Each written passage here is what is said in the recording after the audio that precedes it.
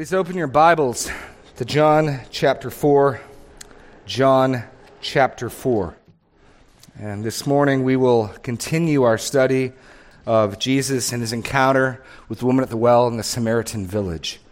I remind you that last week we spent most of our time considering the history of Samaria from the rebellion headed, ultimately kinged by Jeroboam, to the immediate idolatry. He creates golden calves, to their unbroken succession of wicked kings, to their eventual judgment by the Lord when they're carried away by Shalmaneser, to their repopulation with pagan peoples and their attempt to mix the worship of Yahweh, the Lord, with the gods of the nations, and the final creation of an alternate site of worship in contrast to Zerubbabel's temple, and the animosity, the strife, the hatred between the Jews and the Samaritans. That's the backdrop. And the point I was trying to stress is that rather than feeling sorry for the Samaritans, in a very real sense, their history is despicable. They're not good people. Their national history is one of shame, one of ignominy. The contrast is not, we're not just seeing this, well, they're actually better than you think. Rather, we're to be amazed that the Holy One of God would go into Samaritan territory, would encounter a Samaritan woman, would talk to her. We're to see grace superabounding even where sin is great. We got up to last week Jesus' initial speech to the woman.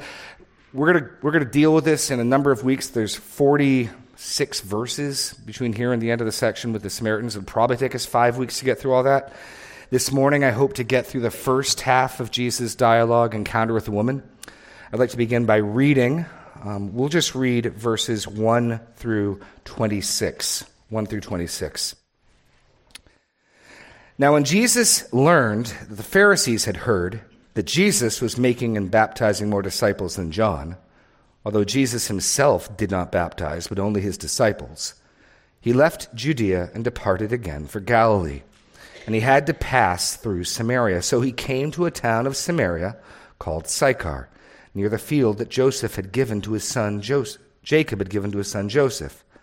Jacob's well was there. So Jesus, wearied as he was from his journey, was sitting beside the well. It was about the 6th hour. A woman from Samaria came to draw water. Jesus said to her, "Give me a drink." For his disciples had gone away into the city to buy food. The Samaritan woman said to him, "How is it that you, a Jew, ask for a drink from me, a woman of Samaria? For the Jews have no dealings with Samaritans." Jesus answered her, "If you knew the gift of God and who it was that is saying to you, 'Give me a drink,' you would have asked him, and he would have given you living water." The woman said to him, "Sir, you have nothing to draw water with, and the well is deep. Where do you get that living water? Are you greater than our father Jacob? He gave us the well and drank from it himself, as did his sons and his livestock." Jesus said to her, "Everyone who drinks of this water will be thirsty again. But whoever drinks of the water that I will give him will never be thirsty again. The water that I will give him will become in him a spring of water welling up to eternal life." The woman said to him, "Sir, give me this water so that I will not be thirsty or have to come here to draw water." Jesus said to her, "Go call your husband and come here." The woman answered him, "I have no husband." Jesus said to her, "You are right in saying, 'I have no husband,' for you have had 5 husbands, and the one you now have is not your husband. What you have said is true." The woman said to him, "Sir, I perceive that you are a prophet. Our fathers worshipped on this mountain, but you say that in Jerusalem is the place where people ought to worship." Jesus said to her, "Woman, believe me, the hour is coming when neither on this mountain nor in Jerusalem will you worship the Father. You worship what you do not know. We worship what we know, for salvation is from the Jews. But the hour is coming and is now here when the true worshipers will worship the Father in spirit and truth. For the Father is seeking such people to worship him. God is spirit, and those who worship him must worship in spirit and truth." The woman said to him, "I know that Messiah is coming, he who is called Christ. When he comes, he will tell us all things." Jesus said to her, "I who speak to you am he." Let's pray. Lord God, we marvel at your grace displayed in this passage, that you would send your Son to earth for us, and that he would go to the outcasts and speak to the outcasts of the outcasts, that he would show such grace, humility, kindness, perseverance, that he would demonstrate your heart seeking those who might worship him truly. Lord, we pray that we would see and behold the Lord as he pursues one of his flock. And Lord, that you might pursue us this morning, that you might call us to you as well, that we might hear the shepherd's voice calling his own even here today. In Jesus' name, amen. So as I tried to deal with how to come at this passage, and we're going to get through the verses 7 through 18, hopefully, what kept striking me was the number of ironies in the passage. Irony, which is, of course, the opposite of wrinkly. No, the unexpected, the juxtaposition, you think one thing, but it's another, irony. Now, this is, of course, a master demonstration of evangelism. Jesus here sparks up a conversation with a woman, turns it to spiritual things, brings up her sin, and I've seen people come up with a 5-point outline for evangelism from this. That I think is fine and valid. I want to marvel at the heart of our God. This is, if you look at verse 23, the Father is seeking such people to worship him. This is Jesus carrying out his Father's will, seeking worshipers of his Father. And in that, I think we see his heart as he's seeking others. John wrote this down because Jesus isn't done seeking worshipers. And even here this morning, he might be seeking some of us, calling us. And for those of us who have come to know Jesus as Lord and Savior, marvel at his grace, marvel at his love, marvel at his kindness. So let's look at 4 evangelistic ironies of the well. 4 evangelistic ironies of the well. Number 1, the creator and sustainer of all things is thirsty. The creator and sustainer of all things is thirsty. Now, this is an irony the woman at the well would not pick up on, but John's readers, namely us, who've been following along surely, this is clear to see. Look back in chapter 1. I'll remind you of the bold declarations that he has made about Jesus. Chapter 1, verse 1. "In the beginning was the Word, and the Word was with God, and the Word was God. He was in the beginning with God. All things were made through him, and without him was not anything made that was made. In him was life, and the life was the light of men." He frames Jesus as the author, the creator of all things. He is the one who creates. He is the one who makes. He is the sustainer. He's the source of light. He's the source of life. And yet Jesus begins his conversation with this woman by recognizing need. He's asking for assistance. Isn't that remarkable? That the Savior would humble himself to such an extent that the one who spoke the universe into being, the one who upholds it by the power of his word, the one who is the source of all light and life, condescends to initiate this discussion, and he does so not by declaration of his power and his rights, his greatness, but a request for help. He asks for a drink of water. It's glorious. He humbles himself, here's your blank, and requests her assistance. Amazing. Amazing, the humility of our God and Savior. Jesus is not too great to ask for the help of this woman. And remember, not just any woman, a Samaritan woman. And as we'll find out, not just any Samaritan woman, but a 5 times divorced, living with her boyfriend, Samaritan woman. And Jesus starts this encounter by asking for her assistance. In doing so, we know, John tells us, he breaks all ethnic, social, and religious taboos. And we saw last week there's good reason in some sense for them. Their worship is corrupt. Their alternate site of worship is corrupt. Jesus tells her this. You worship what you don't know. Salvation is of the Jews. Jerusalem is the right place to worship. It's not ambiguous. It's clear. So in that sense, to the degree that she follows their religion, she's an idolater. She's engaged in false religion. And Jesus asks for her assistance. Absolutely amazing. Already we've seen that Jesus leads in this sense, for he has sent his disciples to buy food from the Samaritans. There's implications for that. You're buying food touched by the hands of Samaritans. You're eating their food. That's, I'm sure, got to stretch them a bit as well. John tells us, in fact, that Jews have no dealings with Samaritans. Literally, the word for dealings, I'm getting ahead of myself, is to share dishes with, utensils with. The whole notion is they're almost certainly unclean, and if you touch the plate, the utensil, the dipper for the well, then you become unclean. And Jesus has sent his disciples into Sychar to buy food. You can imagine how that's challenged their Jewish sensibilities already. As Jesus pursues the lost, as Jesus pursues his Father's worshipers, he doesn't let such boundaries stop him.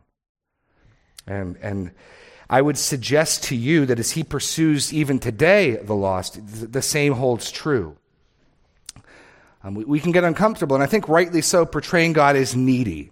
He's certainly not needy in any fundamental sense, and yet the Bible can make some bold declarations of God's genuine desire for the lost to be saved of all stripes. I'll read to you Ezekiel 18. Actually, I'll have to turn to it. I thought I had it printed. Ezekiel 18.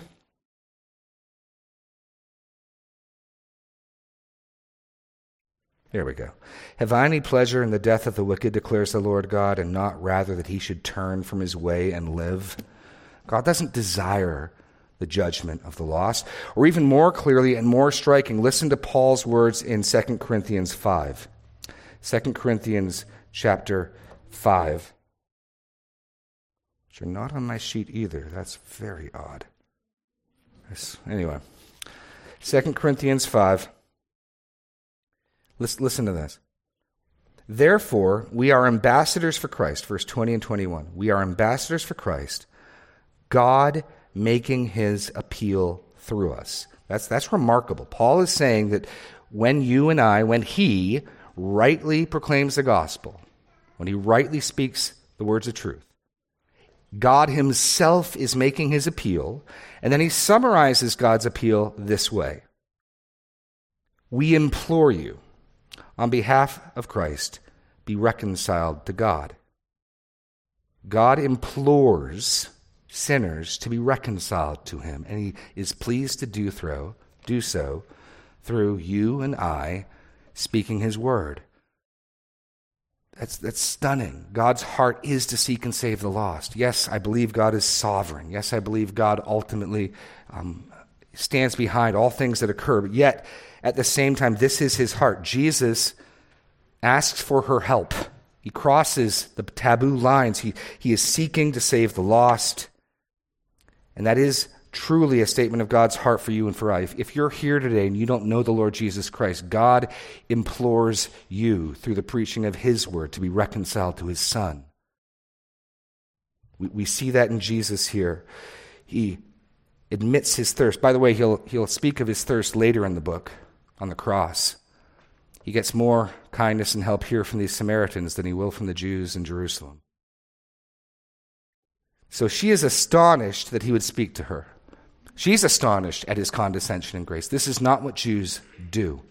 This is not what they do. And John tells us that. Literally, Jews do not use dishes with Samaritans. And we learn from verse 23 that rabbis do not normally talk to women. The disciples are all on a Twitter over that. Look at verse 27. When the disciples came back, they marveled that he was talking with a woman, but no one said, "What do you seek?" or "Why are you talking with her?" So Jesus is breaking all types of customs. He's not doing anything wrong, but he is certainly breaking the standard protocol as he pursues this woman, and as he's willing to pursue her in a way of need, acknowledging his thirst. He's asking for her help.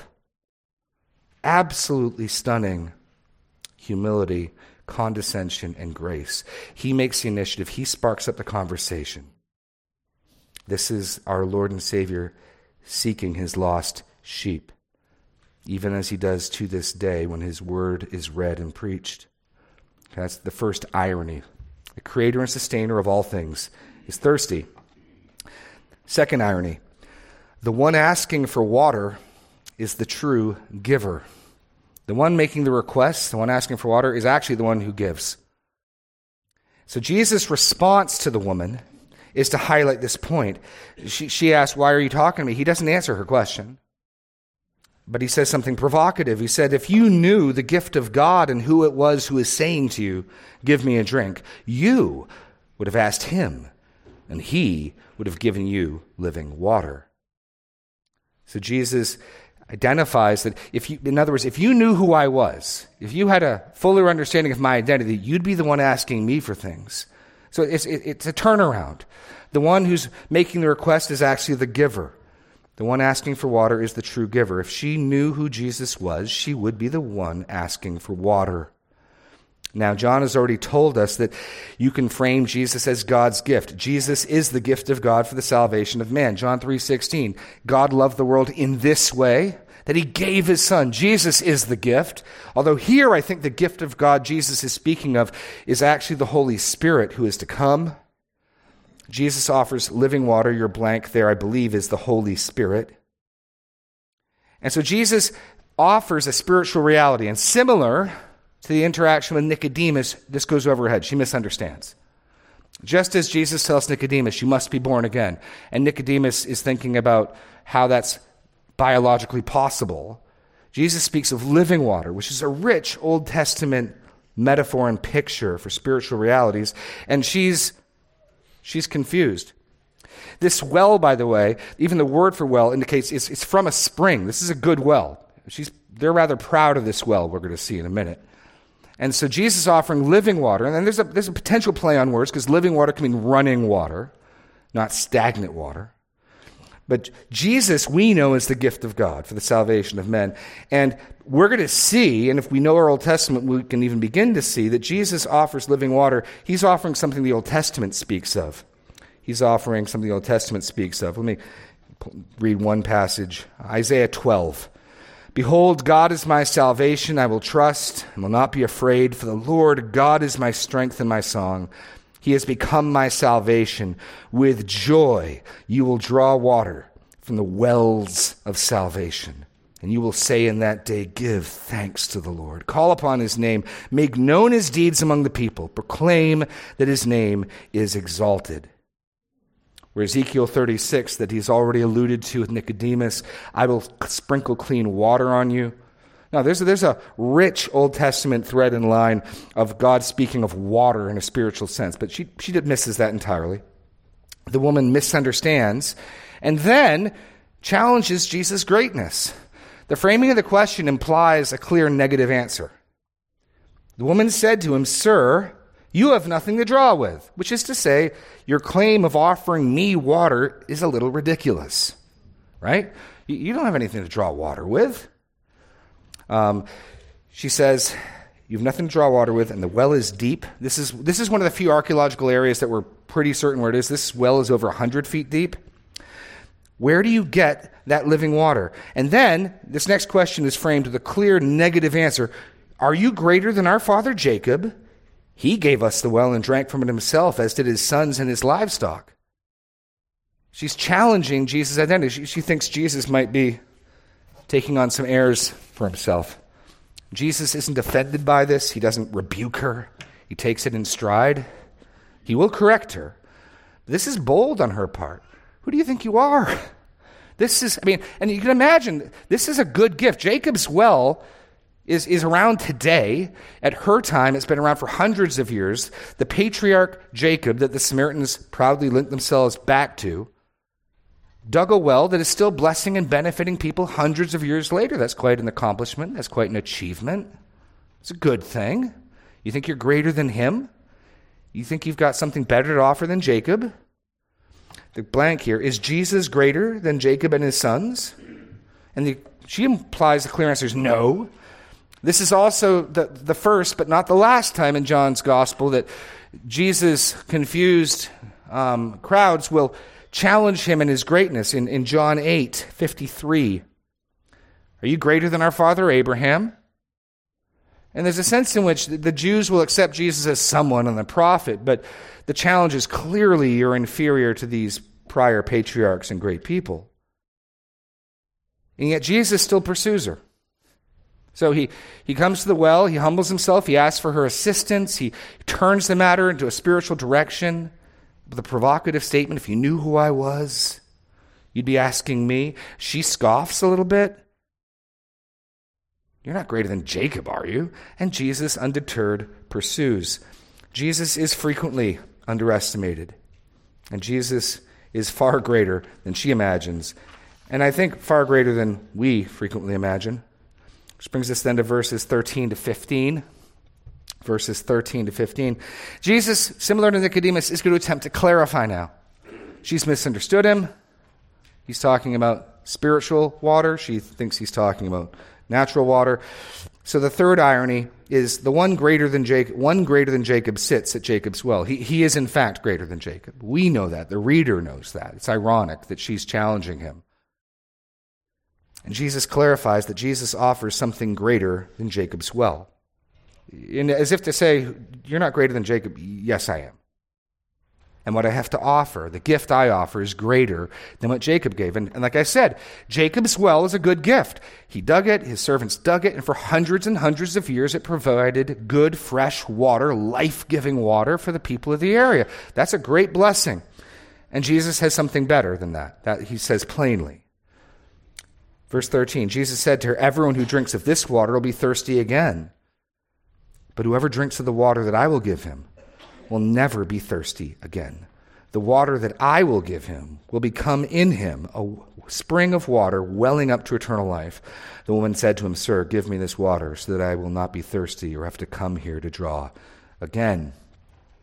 And so the contrast is plain. All who drink of Jacob's well will thirst again. No matter how good the water is, no matter how clean the water is, no matter how fresh it is, you get thirsty again.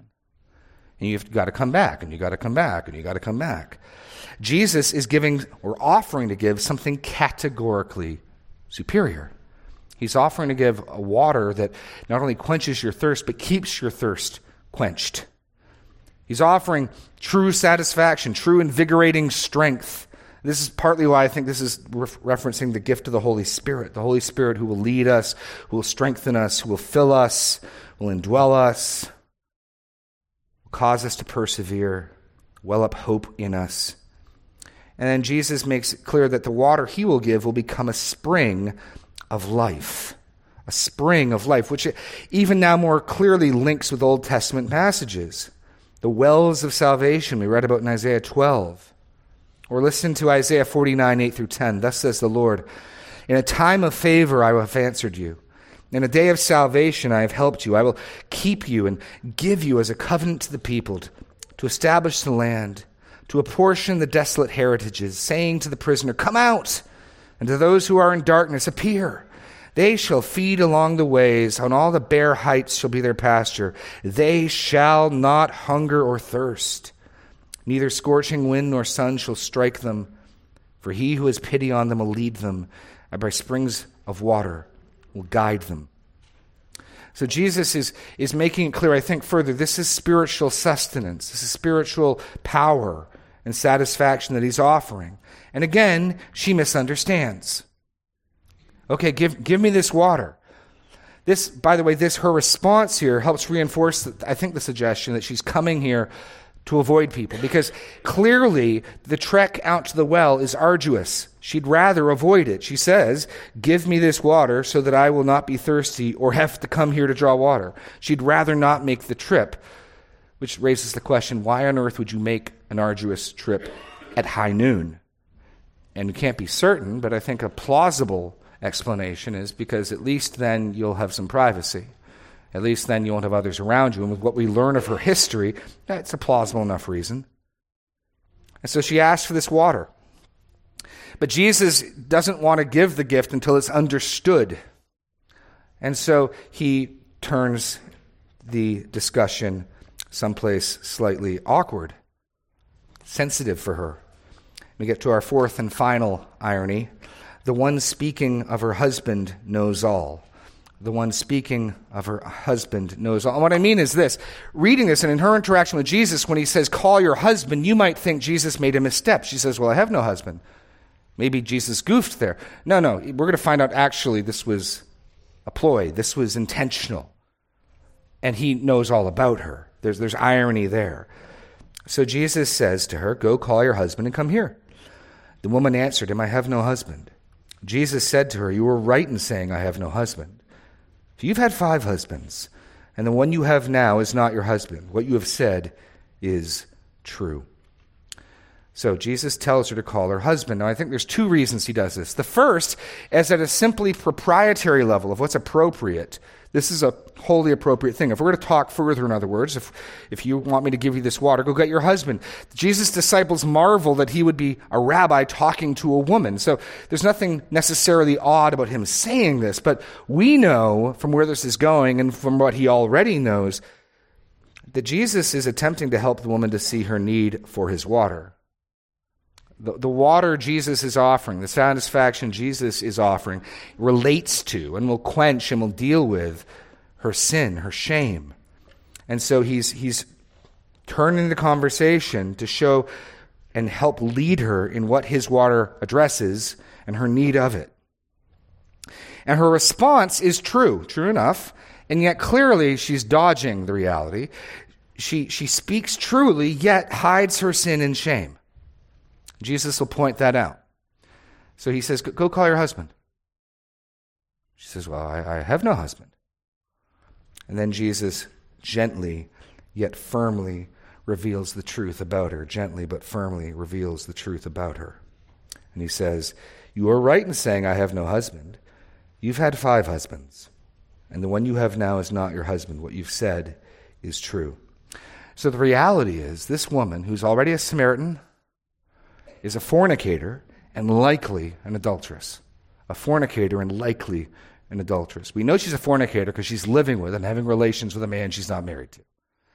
I think the reason why it's likely, almost certain she's an adulteress, is that Jesus says both pieces. It's conceivable she's been widowed 5 times. It's also conceivable she's the innocent party in a divorce 5 times. But if she were righteous in the disillusionment of those marriages, why would Jesus bring it up here? Why not just say, assuming, if you want to grant she was the righteous party, she's either been divorced because her husband committed adultery, or she's been widowed, then why mention it? Why not just say, you're right, you don't have a husband, you're living with a guy and he's not your husband? Jesus brings up the 5 marriages in the same context, suggesting there's some stain, some shame, some ignominy from them. And certainly she's not evidencing sexual morality now, so it's not a stretch to imagine that same lawless behavior extends backwards to her previous marriages. Can't be certain, but I think highly likely that she's an adulteress as well. So why does Jesus do this? Why go here? Why bring up something awkward? Because Jesus, even as we've seen his humility, his compassion in pursuing this woman, his desire for her to come to know him, to be a worshiper of God, recognizes there is no coming to know God, there is no coming to Christ, there is no salvation that doesn't deal rightly with an acknowledged sin. So you're blank here. She must be willing to be honest about her sin. And the reason most of us don't want to be honest about our sin is we're afraid that if we speak honestly and openly, you'll hate us and despise us and want nothing to do with us. Jesus wants her to address this. He wants her to deal with this. And he's not doing it to shame her. He's doing this because she needs to recognize this. This is where she's going to see her need. This is what Jesus' water deals with, guilt from things like this. She must be willing to be honest about her sin. Turn to me to 1 John. This is exactly what John teaches himself later in his first epistle. 1 John chapter 1. Verse 5 of chapter 1. This is the message we have heard from him and proclaimed to you, that God is light, and in him is no darkness at all. If we say we have fellowship with him while we walk in darkness, we lie and do not practice the truth. But if we walk in the light as he is in the light, we have fellowship with one another, and the blood of Jesus, his Son, cleanses us from all sin. So the first reality here is that you can't be walking in darkness and claim to know and be in fellowship with God. You're lying. Our fellowship with God and our fellowship with one another is predicated, preconditioned on our walking in the truth and the light. Verse 8, verse 6, I already read 6. 7, but if we walk in the light as he is in the light, we have fellowship with one another, and the blood of Jesus, his Son, cleanses us from all sin. If we say we have no sin, verse 8, we deceive ourselves and the truth is not in us. If you're not willing to acknowledge your sin, John just said, you're self-deceived and the truth's not in you. Verse 9, if we confess our sin, he's faithful and just to forgive us our sins and to cleanse us from all unrighteousness. Verse 10, if we say we have not sinned, we make him a liar, and his word is not in us. No, Jesus' cleansing forgiveness is for those who will confess, who will speak truly and rightly about their sin. I believe that's what Jesus is doing here. She's misunderstood him.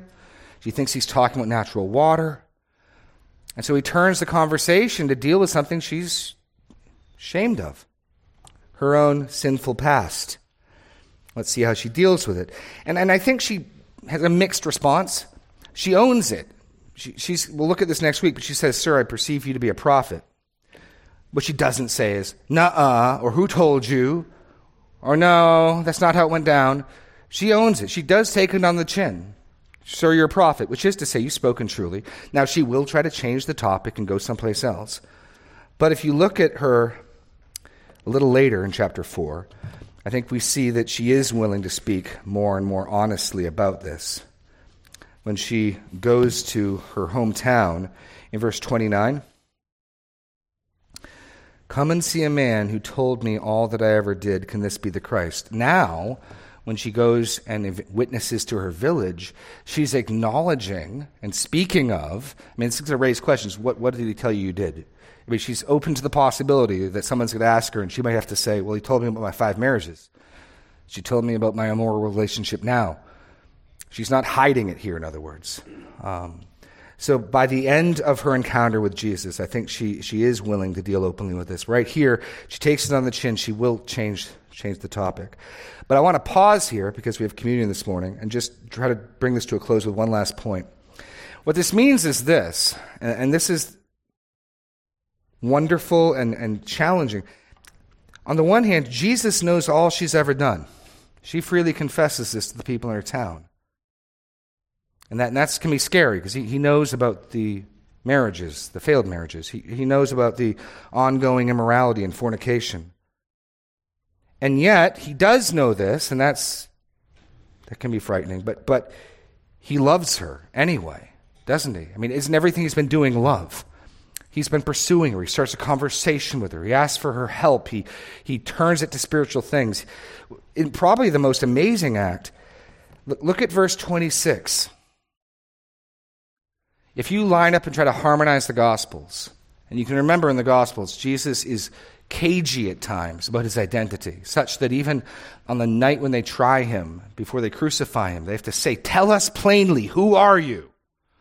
He'll tell Peter and the disciples in Luke 9, he'll tell them, where he asked Peter, "Who do you say that I am?" And "You're the Christ." He says, "You got it right." As far as I can tell, this is the earliest time in any of the Gospels in Jesus' life where he plainly, unambiguously, and clearly declares his identity, and he does it to this woman. Just absolutely amazing. "I who speak to you am he. I'm the Messiah." No Son of Man language, no coyness, no subterfuge.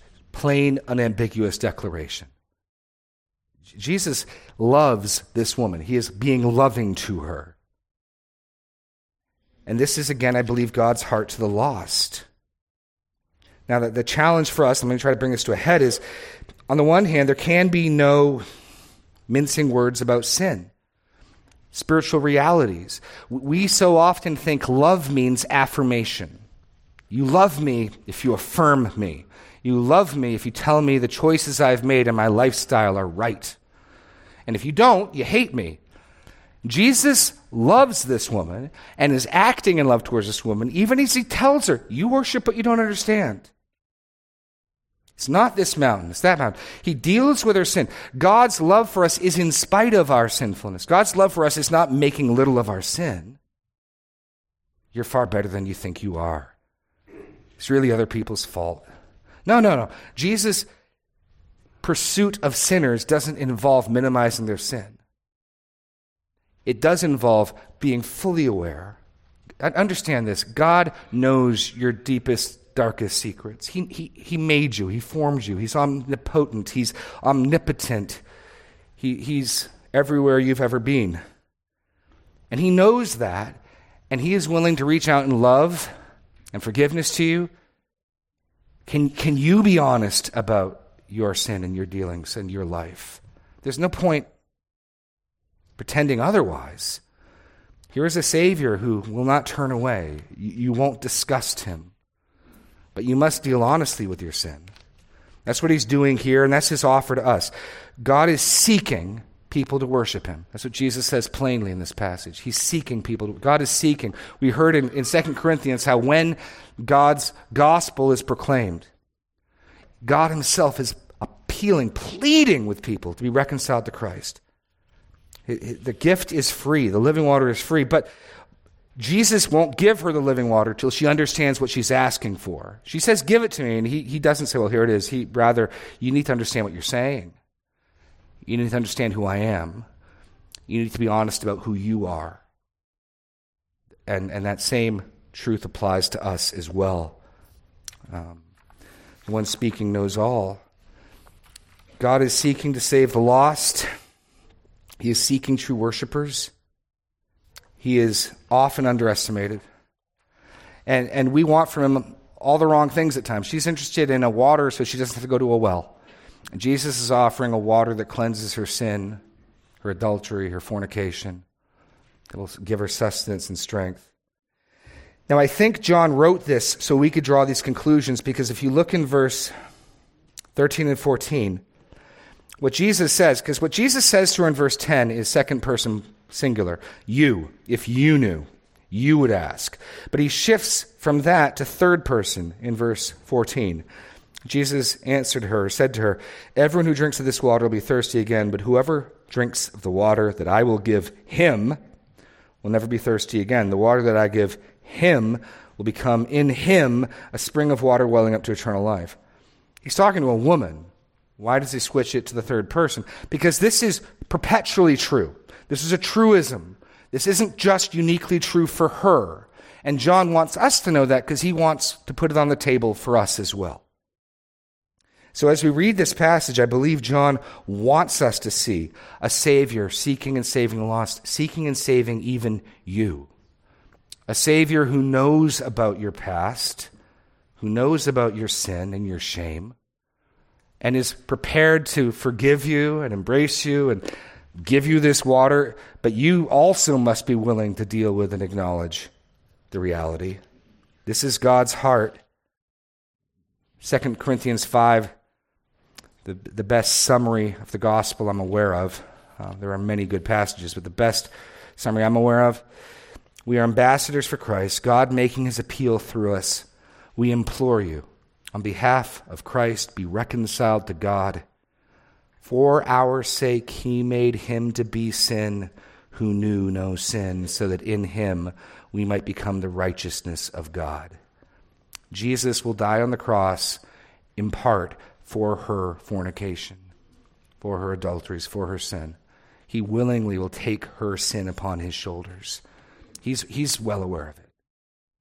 And not that he turns from it or shrinks back from it, but she must be willing to deal with it honestly. We must be willing to deal with it honestly and not kid ourselves. God's love still reaches out to us. He is still seeking. Let's close in a word of prayer and we'll get ready for our time of communion. Lord God, your grace is marvelous. Where sin abounds, grace abounds even further. You seek and save your sheep. You don't desire that any should perish. Your love for us is seen for the entire world, that you sent your Son so that anyone, each and everyone who believes in him might be saved. Lord God, as we come to this memorial table that your Son instituted, may we come rightly. May we come recognizing the reality of our sin, not kidding ourselves either, rejoicing that there is full atonement, full forgiveness, superabundant grace, and that you bid us to come, you plead with us to come, you implore us to be reconciled to you through Christ. In Jesus' name, amen.